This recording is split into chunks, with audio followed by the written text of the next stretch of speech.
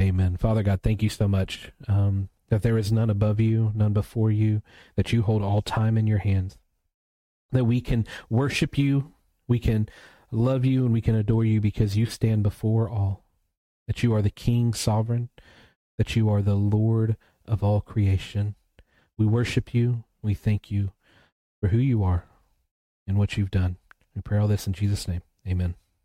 All righty, go ahead and have a seat. I do want to go ahead and kind of apologize a little bit for this morning. This morning is going to be a little bit different, okay? When I started seminary, one of the things they told me is that going to seminary is a lot like drinking through a fire hose. Like, you get a little bit, but like you just get overwhelmed. Well, I am fairly certain this morning that you guys are going to get a little overwhelmed with the information that I'm throwing at you, okay? But it's going to be good.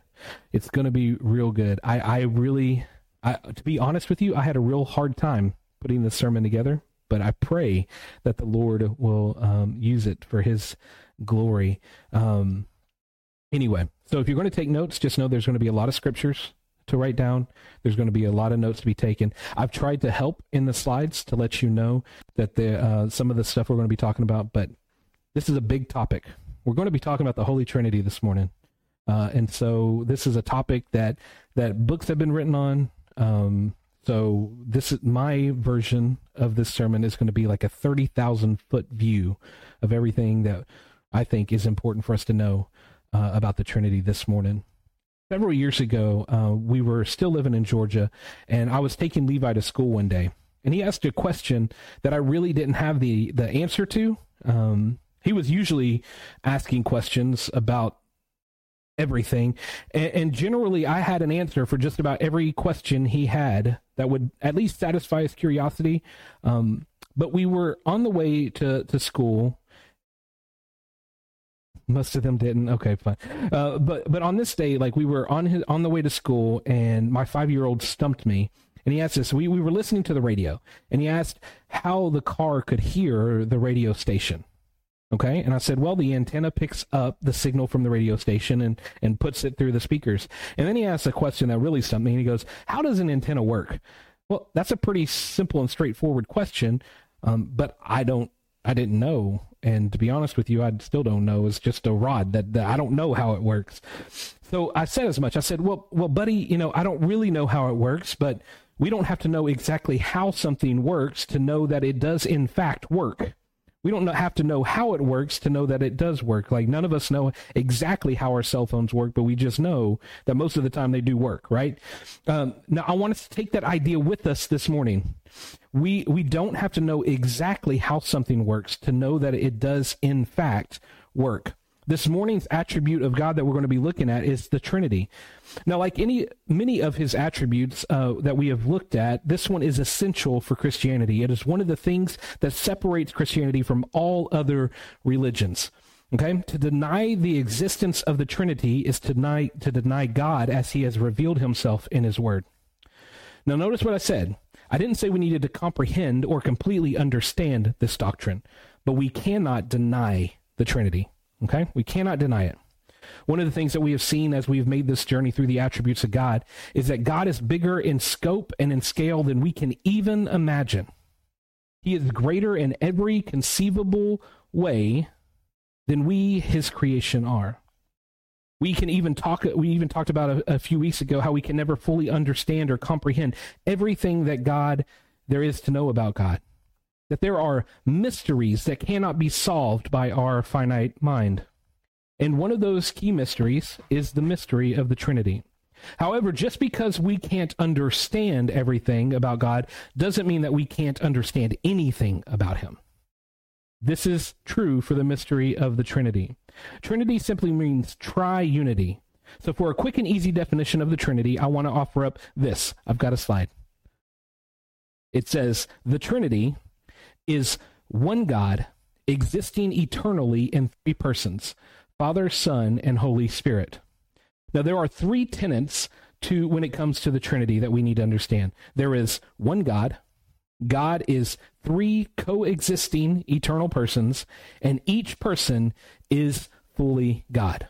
So there is one God. God is three coexisting eternal persons, and each person is fully God. God has one nature. Nature is a thing that makes a thing what it is, and all three persons of the Trinity possess the nature of God, meaning that they have what makes God, God. However, there are three persons within this nature, and a person is defined in his relationship with other persons. And we're going to dive into this a little later, but the person of the Trinity relate to us differently. They also relate to one another differently. So we're going to look at some scriptures this morning. I'm going to power through these because there's so many of them, but take some notes, write this down, pull out your phone, I don't know, take some screenshots, whatever. If you need this document later, I can make it available for you. We will begin with God being one in nature and follow through with the persons in the Godhead. So in Deuteronomy chapter 6, verse 4, we hear this. Listen, Israel, the Lord our God, the Lord is one. There is one God. Or in 1 Corinthians 8:4, we read about eating food sacrificed to idols. Then we know that an idol is nothing in the world and that there is no God but one. Galatians 3:20 says, now a mediator is not just for one person alone, but God is one. Now, this oneness also reveals to us that the Father is God. In Romans 1:7, it says, to all who are in Rome, loved by God, called as saints, grace to you and peace from God our Father and the Lord Jesus Christ. John 6:27 says, don't work for the food that perishes, but for the food that lasts for eternal life, which the Son of Man will give you, because God the Father has set his seal of approval on him.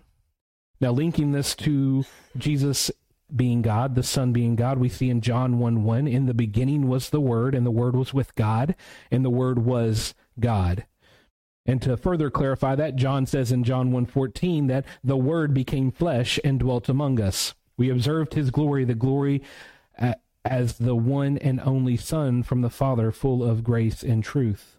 Hebrews 1:8 says, but to the Son, so the speaking of Jesus, your throne, God, so in Hebrews, it calls the Son God, is forever and ever, and the scepter of your kingdom is a scepter of justice. Colossians 2:9 offers this, for the entire fullness of God's nature dwells bodily in Christ. 1 John 5:20, and we know that the Son of God has come and has given us understanding so that we may know the true one. We are in the true one, that is his Son, Jesus Christ. He is the true God and eternal life. And then we come to the Holy Spirit. Acts 5:33-4 is the story of this couple, Ananias and Sapphira, and it says this, Ananias, Peter asked, why has Satan filled your heart and lied to the Holy Spirit and keep part back of the proceeds of the land? Wasn't it yours while you possessed it? And after it was sold, wasn't it at your disposal? Why is it that you planned in your heart? You have not lied to people but God. So here Peter is equating the Holy Spirit with God as well. And then in 1 Corinthians 3:16, don't you know that you yourselves are God's temple, that the Spirit of God lives in you? So the evidence of Scripture is that there is one God, one essence, one being, and there are three persons, the Father, the Son, and the Holy Spirit. Not only that, but the Scriptures reveal that the three persons of the Trinity interact with one another, making them distinct. So in Matthew chapter 3, verse 16, this is the baptism of Jesus, and it says, when Jesus was baptized, he went up immediately from the water. The heaven suddenly opened up for him, and saw the Spirit of God descending like a dove coming down on him, and a voice from heaven said, this is my beloved Son, with whom I am well pleased. This is Jesus, the Messiah, talking in Isaiah chapter 48, verse 16, approach me and listen to this. From the beginning I have not spoken in secret. From the time anything existed, I was there. And now the Lord God has sent me and his Spirit. Or in Zechariah 2:11, this is Jesus also speaking. Many nations, or the Son speaking, many nations will join themselves to the Lord on that day and become my people. I will dwell among you, and you will know that the Lord of armies has sent me to you. So in understanding the Trinity, we need to know that each person of the Trinity is fully God, meaning that each person of the Godhead possesses each attribute of God fully and completely. This is important for us to know because we can fall into the trap and the lie that one person of the Trinity has characteristics that is different from the others, or that they have characteristics that the other doesn't possess. For instance, one of the overdone tropes and critiques against Christianity is that the God of the Old Testament is different than Jesus in the New Testament. Have y'all heard that before? That God of the Old Testament is way different than Jesus in the New Testament. We are told that the God in the Old Testament is hateful and angry and wrathful, but Jesus in the New Testament is loving and kind and graceful. And what that does is it separates God into parts that don't exist in the narrative of Scripture, that don't exist in the way that God has revealed himself to us. The way that God has revealed himself to us in his word is that he is completely unified in what he is doing in history. That the God of the Old Testament that people see as wrathful and hateful and judge and jury and executioner is actually loving and compassionate, because if he really wanted to, he could just wipe out everybody, right? But he actually has grace and compassion. And we also see Jesus on the other side in the New Testament, though he is loving and compassionate and kind, we also see in Revelation that he's going to come to judge the living and the dead, right? That he's going to pour out his wrath on those who don't accept him. So the God of the Bible is cohesive and coherent and completely God, Jesus, the Father, and the Holy Spirit. In the Old Testament, Jesus was there, the Spirit was there, and the Father was there.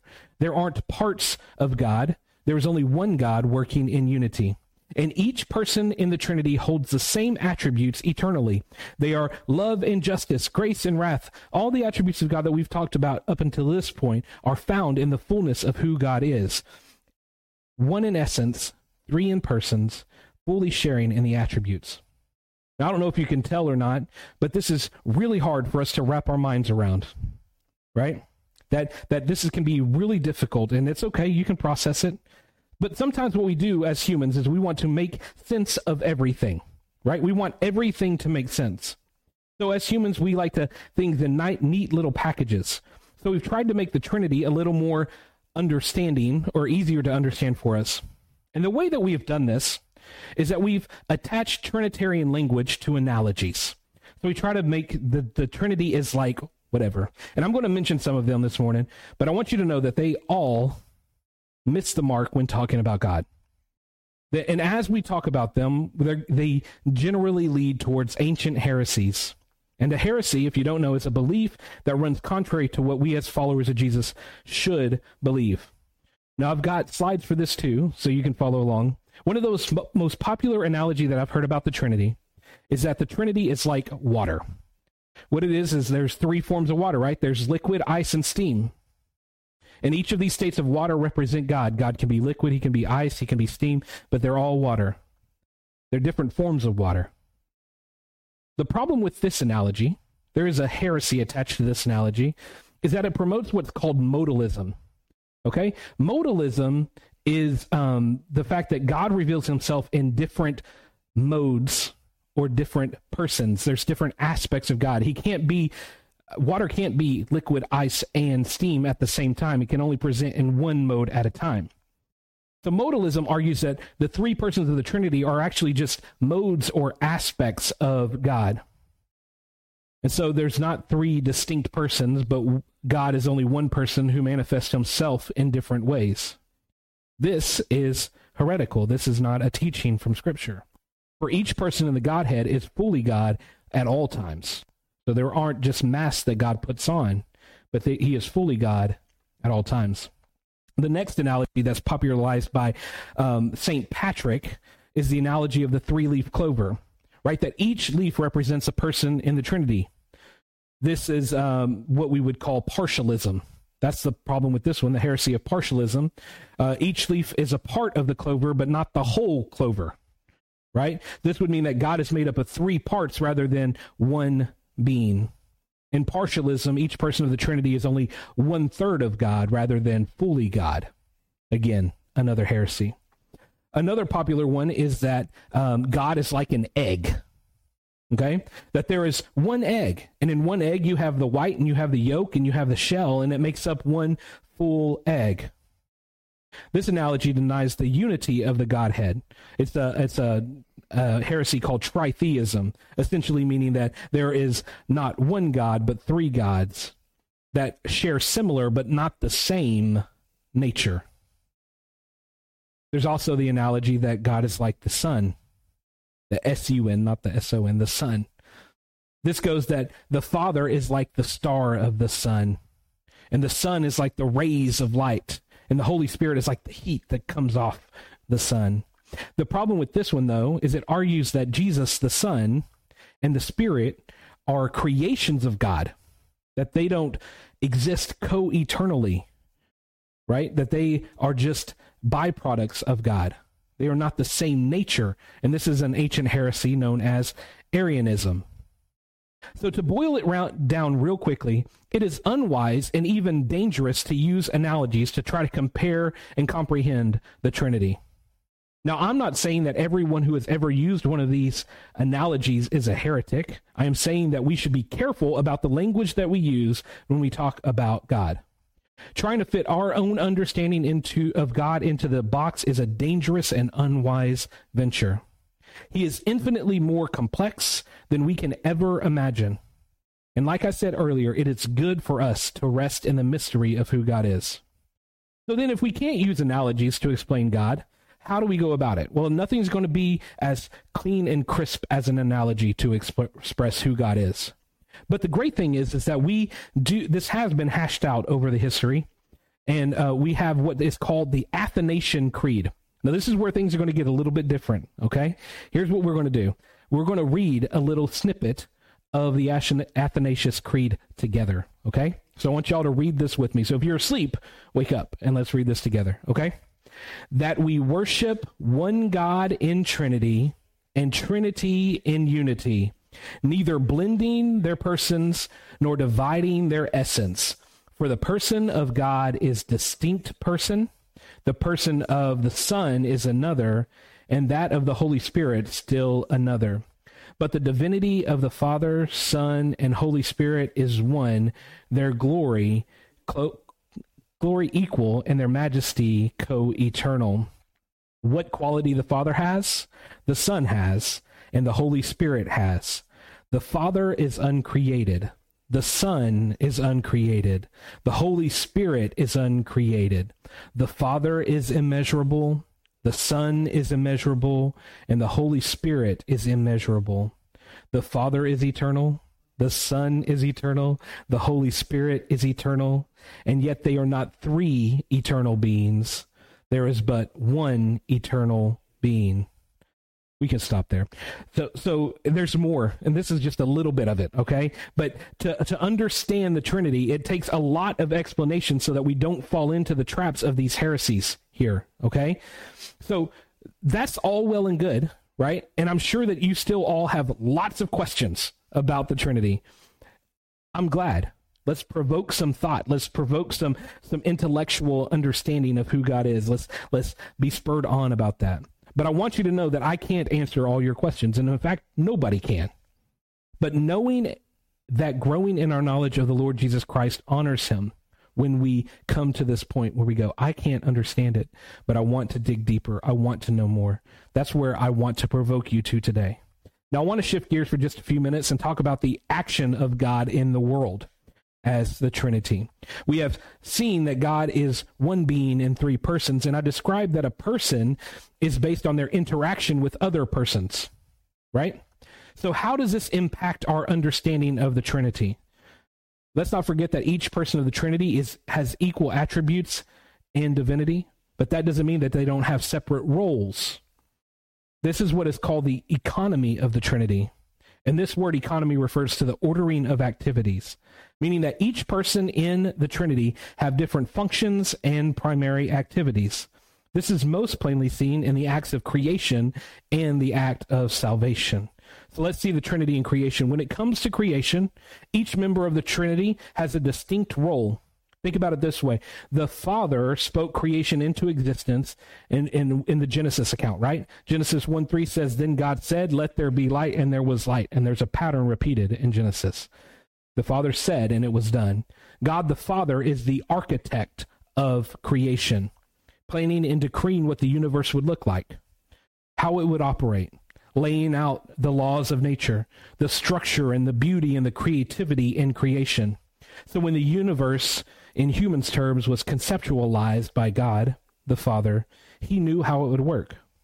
He knew that the sun would rise in the east and set in the west. He knew how reproductive organs and reproduction would work.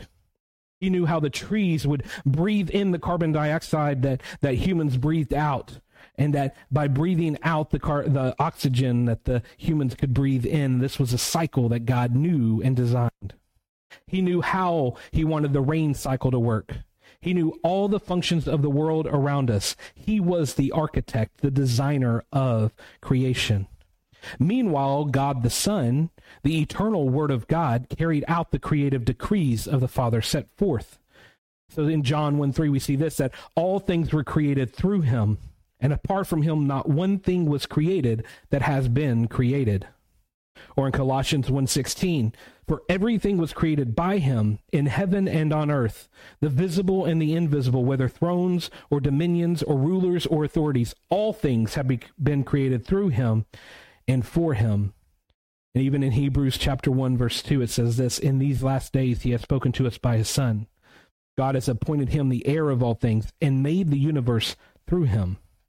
It was through the word of the Father, the Son of God, that the earth and everything came to be. All things were made by the Son, and they are for the Son. The purpose of all creation is to point us to the beauty and the majesty and the glory of God. Not only did the Father and the Son have a role in creation, so did the Holy Spirit. Genesis 1:2 says this, now the earth was formless and without void, or formless and empty. Darkness covered the surface of the watery depths, and the Spirit of God was hovering over the surface of the waters. We see the Spirit of God in creation. The Holy Spirit manifesting and demonstrating the divine presence of God in creation, that he wasn't just a remote architect or a divine builder, but he was intimately involved in the creation of the world, bringing out of nothing something, bringing order and beauty into the creation that he created.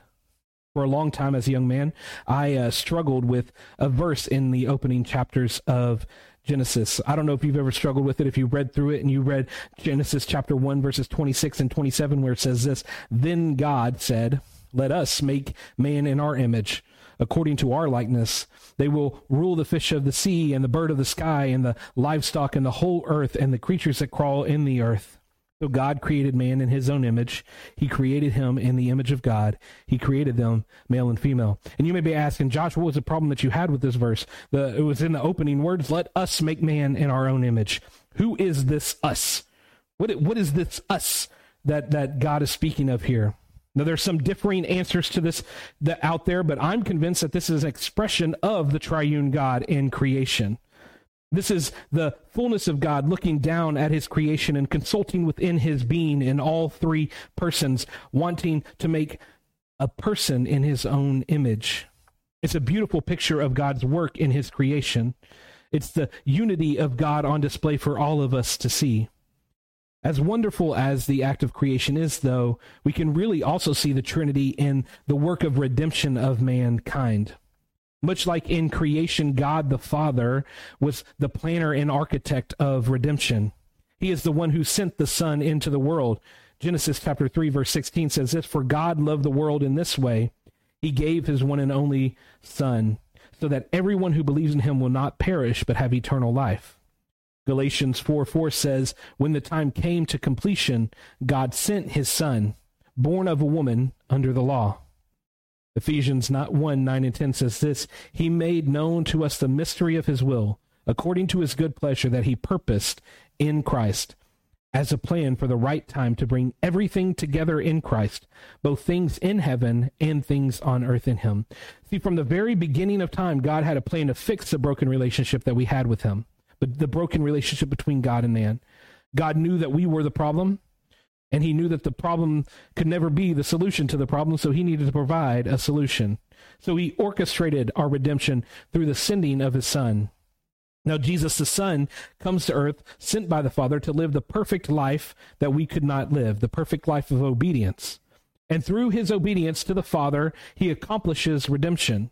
The obedience to the Father included offering up his life as a sacrifice. John chapter 6, verse 38 says this, "For I have come down from heaven, not to do my own will, but the will of him who sent me." Or even John 4:34, "My food is to do the will of the one who sent me, to finish his work," Jesus told them. John 6:40 says, "For this is the will of my Father, that everyone who sees the Son and believes in him will have eternal life, and I will raise him up on the last day." You see, God the Father didn't die for our sins. Neither did God the Holy Spirit, but the Son laid down his life for us. And it was God the Father that honored Jesus' obedience, honored his sacrifice by raising Jesus from the dead and affirming that redemption had been accomplished. It is through the death of Jesus that God's plan of redemption was now enacted. Now to those who would believe in him will have redemption. Those who believe in Jesus, in the life, death, burial, and resurrection, his ascension, will now have life with God. And as the down payment for your belief, you receive the Holy Spirit living in you. Not only does God begin the plan and he accomplished the plan, but he also comes and dwells with those who are part of the plan, who have been redeemed. The role of the Holy Spirit is a threefold role. First, he is the one that convicts us of our sins and gives us new life. That's what Jesus says in John chapter 3, verse 5 through 8, when he says, Jesus answered them, "Truly I tell you, unless someone is born of water and of spirit, he cannot enter the kingdom of God. Whatever is born of flesh is flesh, and whatever is born of spirit is spirit. Do not be amazed that I told you must be born again. The wind blows where it pleases, and you hear its sound, but you don't know where it comes from or where it is going. So it is with everyone who was born in the Spirit. In order to be born in the Spirit, to be redeemed by God, you must be born of the Spirit." This is a supernatural act that can only happen through conviction of our sins and seeing the need for forgiveness from God. Second, he helps us in the sanctification process. The Holy Spirit lives within us and helps us to become more like Jesus. Romans 8:13, "Because if you live according to the flesh, you are going to die. But if by the Spirit you put to death the deeds of the body, you will live." Romans 15:16 says, "To be a minister of Christ Jesus to the Gentiles, serving as the priest of the gospel of God. God's purpose in the Gentiles may be an acceptable offering, sanctified by the Holy Spirit." And 1 Peter chapter 1, verse 2 says, "According to the foreknowledge of God the Father, through the sanctifying work of the Spirit, be obedient to this, to be obedient and to be sprinkled with the blood of Jesus. May grace and peace be multiplied to you." So the Holy Spirit, when we believe in Jesus, when we acknowledge Jesus' death, burial, resurrection, and ascension, he comes to live with us, and what he does is he sanctifies us. And what does sanctification mean? Sanctification simply means that he forms us into the image of God. He chips away all the rough edges. He buffs out all the stuff that doesn't honor Jesus, and he shapes us and molds us into the person, or into the image of Jesus. And this can only happen through the power of the Holy Spirit. Thirdly, the Holy Spirit empowers those saved by grace to do acts of service that they have been called to.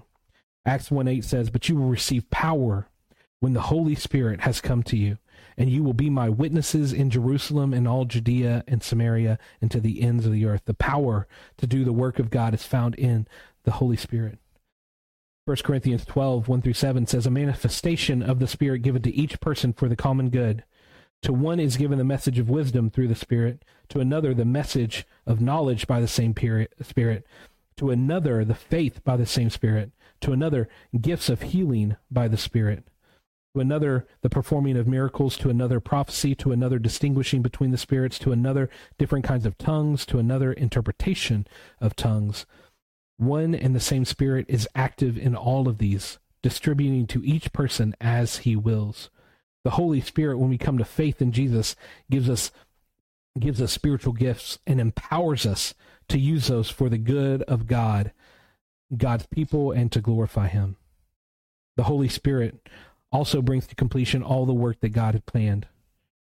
He makes us into his image.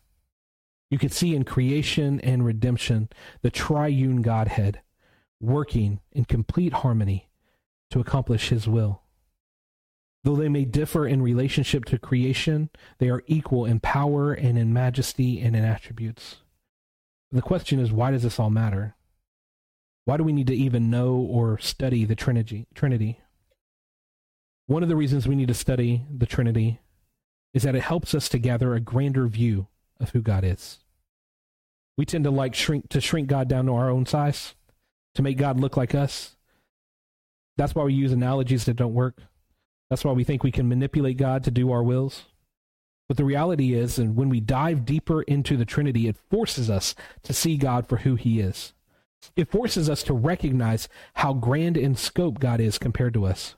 It forces us to hold tightly to the truth that we will never understand God fully, but that we can trust him completely. The Trinity shows us the importance of both unity and diversity. This can be seen in two primary places. There are two distinct, the first being marriage. Marriage is a good place to mimic the Trinity, that there are a husband and a wife coming together in marriage, right? That they are two distinct people, but they come together for one marriage, right? In Ephesians chapter 5, verse 31, it says this, "For this reason a man will leave his father and his mother and be joined to his wife, and the two will become one flesh." In a healthy and biblical marriage, the couple become one flesh, working toward the goal of glorifying God and fulfilling the purpose that he has for them, imitating the unity of the Trinity. Not only is unity important in the home, but it is also important in the church. As those who follow Jesus, we are members of a body, but we are one body. There's great diversity in the church, and we are called to unity in that diversity. Our gifts and our callings may differ, but we need to be unified around the one that we serve. Unity and diversity display God's glory. We see this in 1 Corinthians chapter 12, which I read earlier, and in Romans chapter 12, verses 3 through 8. You can look that one up later. I'm not going to read it. Romans chapter 12.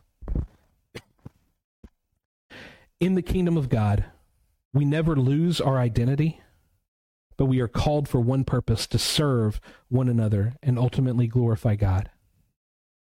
Just like the Trinity, they are unified, but they have distinct purposes.